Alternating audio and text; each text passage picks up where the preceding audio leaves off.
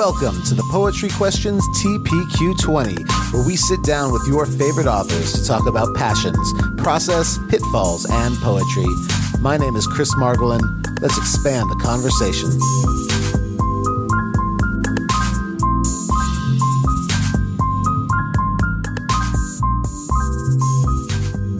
Awesome.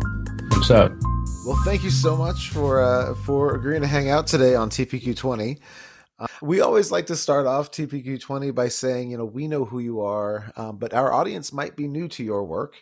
And if you were to kind of give the bio that your publicist doesn't have, who would you say you are? What are your major passions? Well, a friend of mine sort of summed up my career in a compound sentence. And she was introducing me at my college in New York, where I taught for many years. And this was, at a certain point in my career, she said, when I first met Billy, he was a professor who happened to be a poet. And now he's become a poet who happens to be a professor. So I went to college and went to graduate school and got a PhD in English literature. Really hadn't published anything, was messing around with poetry, pretty intimidated by the whole thing and not very confident for good reason. And but to speed that up a little bit, after I got my PhD, I came back to New York from Southern California and got a job in the City University of New York and ended up teaching there for 37 years. And it was during that time that originally when I was hired there, and for many years, I didn't teach poetry. I taught literature, but I didn't teach creative writing. In fact, we had one teacher who taught that. But eventually, my poems started getting published.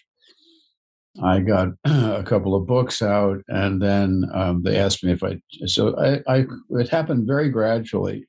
And I didn't get my first real book out until I was over 40. And I don't know if that's very different from my formal biography, but yeah. I guess a good question from that is, at 40 years old, who are you compared to that now? How does Poker Face look versus Musical Tables? Where are we? Well, I hope there's a little development there. And if you have a copy of Poker Face, I'll buy it from you and burn it. Well, there's one called Video Poems also. Those were the first two. I don't know if you call them chapbooks, but it was a friend of mine had a book published by a guy and his wife in Los Angeles, and they ran a press. There's just the two of them. And they were a hippie couple who sat on the floor. They didn't like chairs, So you'd always sit on the floor when they were there. And so they published my friend's book, and my friend said, maybe they'll publish you. And so I gave my friend, I said, here, you give them here's 15 poems, see if they like them. Well, about 2 weeks later, I found out that they're binding the book together. They thought that was the manuscript. So, but then I got a book published by the University of Arkansas Press, and that was my first real book, I guess, by a university press. And I don't know, there's a story about that. You want me to tell you the story? Absolutely, yeah. Well, a friend of mine, Ron Kirchie, I don't know if you know his poems. He had they published a book by him, University of Arkansas Press. The director of the press was Miller Williams, and he is not as well known as you should be. He's not with us anymore. But he did. He was Bill Clinton's second inaugural poet. He read a poem at the inauguration, not poet laureate, but inaugural poet. So I sent him. This is, I guess, in the late 70s, something like that. I sent him a manuscript, and he sent it back, and he put a paperclip around about 17 of the poems. I must have sent 40 or something. And he, with a very short note, and he said, "These poems are quite good," with the paperclip. He said, "If you can write more poems," well, he said, "the other poems, they don't live up to the standards set by the other poems." And he said, if you can write some more poems as good as these 17, I'll publish your book. So then I got to work for the next couple of year and a half, maybe. I threw the other ones out, kept the paper clipped ones, and I was trying to please this guy Miller Williams I'd never met down in Arkansas, but he but that, as I said, that paperclip was like an MFA degree, because he did what a good teacher should do, and that is not compare your work to outside standards, but find something good in your work and ask you to live up, move in that direction. I love that. And that's how that started. Oh, that's fantastic.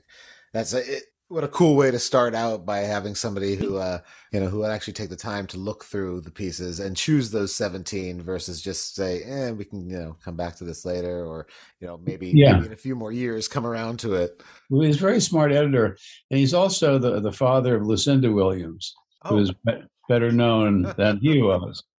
But Lucinda and Miller went on the road a few times, and she sang and he read his poems. Something I did with Amy Mann a couple of times. We went on the road and I did poems and she sang. And I remember when I called Miller Williams, there was a message, and I called him and he said, I think we have a book here. And he said he wanted to do a little editing. I'd never had a book editor or anything. And I, fearfully said, well, what kind of editing? Like, change all the titles? Or he said, well, here's something on this particular poem. You say, he is something about, he is so afraid, or something like that. He said, I don't think you need the intensifier so. And I thought, man, this guy is right down reading every tiny word. And the other thing he said that was wise, I said, well, when's it going to be published? Thinking, how about next week?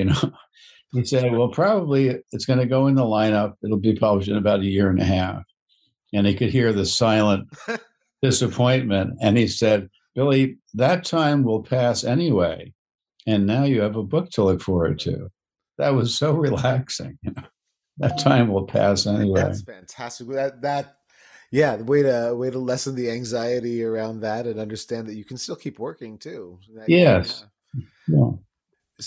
In your career, kind of the role of poetry seems to have changed especially in, I think in the world right now, we're living in a good spot where there seems to be a new crop of poets coming up that people are actually listening to and seeking to, so I think it feels like a nice new renaissance of poetics. Has there been another time where you felt that poetry truly made kind of people sit down or stand up or do something about whatever policies and politics were out there? We just seem to be in an era where it's actually pushing us somewhere. Vietnam comes to mind. I mean, in my lifetime, there was a lot of anti-war poetry written. Allen Ginsberg has, I think one of his is a collected book of his poems about Vietnam. And I don't know, I would say they're not very good poems. They don't live up to what he was writing when his imagination was unfettered or unharnessed to a political cause. That tends to be, or can be, imaginatively limiting, because not only is your poetry being informed by a set of beliefs or a set of locked in attitudes, but also there's the temptation or the risk of writing poems that are, insistent, that have a design on the reader, as Keats, I think, said, a palpable design on the reader. So I cut out of poems when I have a sense that I'm being maneuvered into a position. I think there are other pleasures and thrills in poetry besides being manipulated.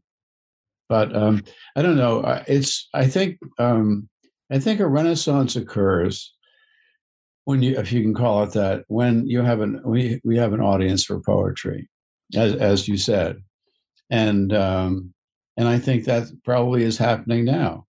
The only thing I wonder about, I don't worry really, but um, Joseph Epstein wrote an essay on poetry back in the late '70s, I think, and there was a lot of poetry going on. This was when MFA programs were burgeoning, and there were a lot of poetry, many more poetry readings than there ever were. And he said that if to describe modern contemporary poetry, he said I would describe it as was it a I'm trying to think of it now. It's like flourishing in a vacuum, and by that he meant there's lots of poetry being written. There's lots of poetry activities. Most of the audience for that poetry are poets themselves. In other words, it's a closed circuit. Yeah. So that, I mean, I'd ask you, representing an earlier generation, a younger generation, do you think that people are going to readings and performances that are not connected to poetry, particularly? I think I think it's a fantastic question. I think this is going to be my 19th year as an educator, and so I've kind of seen some waves come through of students who are more interested in the idea of going out to readings. Or I do think that the Zoom readings of the last like 2 or so years has made it easier for maybe a non-poetry audience to maybe become a poetry audience via just having a computer on in the background even. Yeah. And I think it's a weird world because it's poetry feels, in a reading like it should be a lot more intimate than a screen. So it's challenging. It's been fun to see what some poets can do to set a mood and create a scene. Well, it's gotten louder. Right? It's definitely gotten louder. I mean, that's one thing you can say. Somebody turned up the volume. But that's also, I think, can be a danger because, I think, good poems for me start kind of quietly and rather straightforwardly. These poems, at least I'm trying to write, and they deepen as they go along. They kind of get tangled up in something more interesting than what they began with. But if you start out with your volume at like 9, I mean, it's like every singer knows this. You end big, But so there's a potential danger of a lack of modulation. It's kind of like the Spinal Tap of poetry. Then, if it just stays at 11, the 11, yeah, right, right. That's become a famous number in rock and roll, right? Right. Every amp must go to 11. I don't know. I look around my amps don't. I don't think they've got that number. So, who are you reading these days? Who keeps you kind of excited about poetry? What do you go back to? Well, there's just a lot of poets. I just had this house we live in remodeled, or a good part of it, and all the books had to be packed up and put in about over 50 boxes put in a storage pod. And I just finished sorting through them, and I really just wanted to get it down to poems I really like and would turn to again and again. So it's a much smaller library now. I mean, here's an example. I don't mean to be critical of anybody, but I mean, I had the collector James Merrill, right? And that's, you should kind of have that in your poetry library. I don't read James Merrill. I mean, I just would never pick him up. I mean, you can't love everybody because if you love everybody, you don't love anybody. Yeah. So I gave him to the library, and that's the kind of cutting I did. I didn't keep anything that I wouldn't turn to. So I don't know. One of the poets I've kept reading is Charles Simic. I used to read Simic before I wrote, and I do that sometimes to this day, not all the time, but I just read him. If I collected Simic, and I read, I don't know, 2 or 3 poems, read them for 5 minutes or something or less. And it just gets me. I like his directness. I like his spookiness. He just has great. I mean, when he says broom, it's like every broom in history is kind of attached to the broom. he has these really magical powers, I think, of linguistic powers. But there are lots of them. I had really the influences for me were when I first wrote poetry, I thought I knew two things about poetry, or at least I thought I did. That poetry was really hard to understand, and that the poets were miserable. Something was really drastically wrong. and, and this now I'm at like in college or a teenager, and it's really easy to write poems that don't make any sense. Right. Yes. And Yes. I could do that easily. And I would have imagery in there that was very dark and gothic. And so the liberating moment was when I started reading poems by like William Matthews and Philip Larkin and other poets who were funny and I mean used humor, but they used it with serious intent. And I was keeping my humor to myself, so that changed a lot. I like That that. opened door for Yeah. me. That's a big door to step through, that idea that you can be yourself inside your poetry. Yeah, you can. It's really a part of finding your voice is just releasing stuff that's you already have. It's not finding a new person. It's getting permission to release these parts of you, these voices, into your poems. Because every generation has a sense of decorum about what you can write about and what you shouldn't write about. When Whitman writes that poem to a locomotive in winter, it's trying to capture in language the power of this dynamic new thing, this big breakthrough in technology, like flight, connecting the whole country by rail. He says to the muse, come and serve this once for the first time. He says, I shouldn't be writing about this. I should be writing about nature, but I can't help it. Look at this crazy thing. But that was the decorum back then. Poets wrote about nature, not about mechanisms. Yeah. Yeah, I mean, I studied a lot of the transcendentalism during it was kind of where I headed during college was that idea, and I always love the universal eyeball and the idea of that overseer and the idea that technology had its place in beauty, but also needed to become part of who we are versus what we were going to be. Right. Well, the transparent eyeball is a something to be sought. I mean, it's free of opinions. Do you teach yourself? Do you? I I mean, do. you do. Yeah, I taught high school for about 12 years, and I've taught middle school since. Oh, Um, amazing. Do you teach poetry writing? oh, very much so. And Yeah. it's interesting because it's hard to break. In the education world, I always feel like you get an acrostic poem here or there, you get some fill in the blank things, and I learned early on when YouTube really kind of took over, and the early aughts. I learned that you could go to YouTube and just type in, poetry, and eventually button poetry came along, for kind of the modern age. And I was able to send kids to YouTube and just type in button poetry and just go. And what do you like? What do you listen to? Mm. What are the sounds that you want to hear? And my students ended up filling a whiteboard of 183 poets. And it was kind of our job over the course of that year to contact as many as we could and ask them. My students' question was, why is poetry relevant, or is poetry relevant in the 21st century?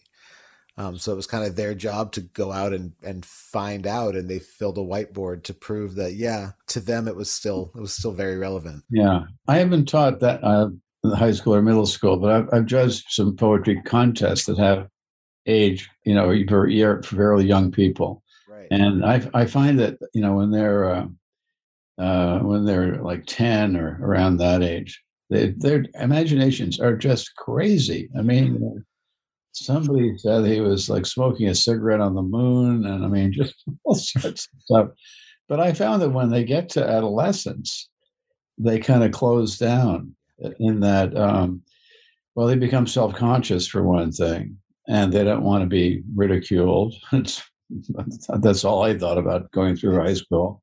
It's hard. Well, and it's harder. I think. Well, it takes him a while to kind of like. I had a student who he was a brilliant basketball player, and basketball was kind of 24/7. That's all he did. All he thought about. He always had a ball in his hand, and he could not get himself to a point where he could write kind of outside the box until he kind of stumbled upon the question himself, what is life without basketball? And so for him it opened up all of these really, I mean, for him it was a real emotional trigger, because Right. what was life without this object and this thing? And I always love watching students get to that point where they break through the noise and they find what they actually want inside the poem, and then it's like, okay.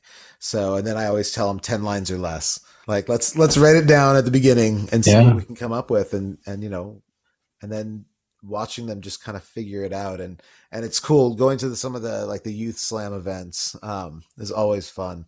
Portland has we live just outside of Portland, Oregon. We have a great scene here for youth poetry. Yeah. Verselandia is a massive yearly high school student event. Well, for me and you, that would be is what is life without poetry? Yeah, and That would be, I don't. I mean, poetry is our basketball. Right. Yes, it absolutely is. To kind of close things off, what advice would you give Ada Limon as she steps into the role of poet laureate? Oh well. If you were to give her kind of a nickel of advice, what would it be? Well, I just want to say I truly admire her. I think it's a brilliant choice. Poems are they have a quality that I look for in poetry, and it's a very simple quality, but it's hard to find, and that is her poems are interesting. Her poems are very interesting, and I think being interesting to the reader is to be desired. Um, I would just say to don't lose track of your private space that you write in. The laureateship is a huge honor, but you are being dragged into the public sphere. And that means moving from one side of your brain to the other. And so at one point, I mean, I enjoy talking to you today, but at one point I thought I would be the first Christian martyr to be actually interviewed to death. You know, so there's a lot of demands on the poet, and you've got this fancy office in Washington, and it's very flattering and fun, and you meet lots of interesting people. But there is that wherever that chair is that you go to write, or that couch, or that veranda, or what window you tend to look out. I mean, that's what you need to keep that home base intact. I think it's the only little nugget I could pass on to her. But it's hard because it's so fun out there. It is a If you go to a college, you give a reading, or a high school, usually it's pretty straightforward affair. But when you're a poet laureate, they bring in the trustees and the district head of schools. And you're official, yeah. and you get questions like, "What do you think of what's the future of poetry?" And if I sat in a room for 300 years, I would never think of asking that question. I don't know. If I knew the future, I'd go to the racetrack every day. Right. Awesome. Well, thank you so much for hanging out with me today on TPQ 20. It was an absolute You're pleasure welcome. to talk with you. I look forward to your new book coming out this November. And I'm so excited to have Great. had you on here. Can I read you one poem from the book? Oh, without question. I would Well, love there it. there the musical tables is very. I'll read you two poems, okay? Please. And they're absolutely microscopic. They're very tiny poems. And let's see, it's right here. It's called, and the poem is called 3 a.m. Only my hand is asleep, but it's a start. See, they're quite small. Now, here's a 4-line poem: Motel parking lot.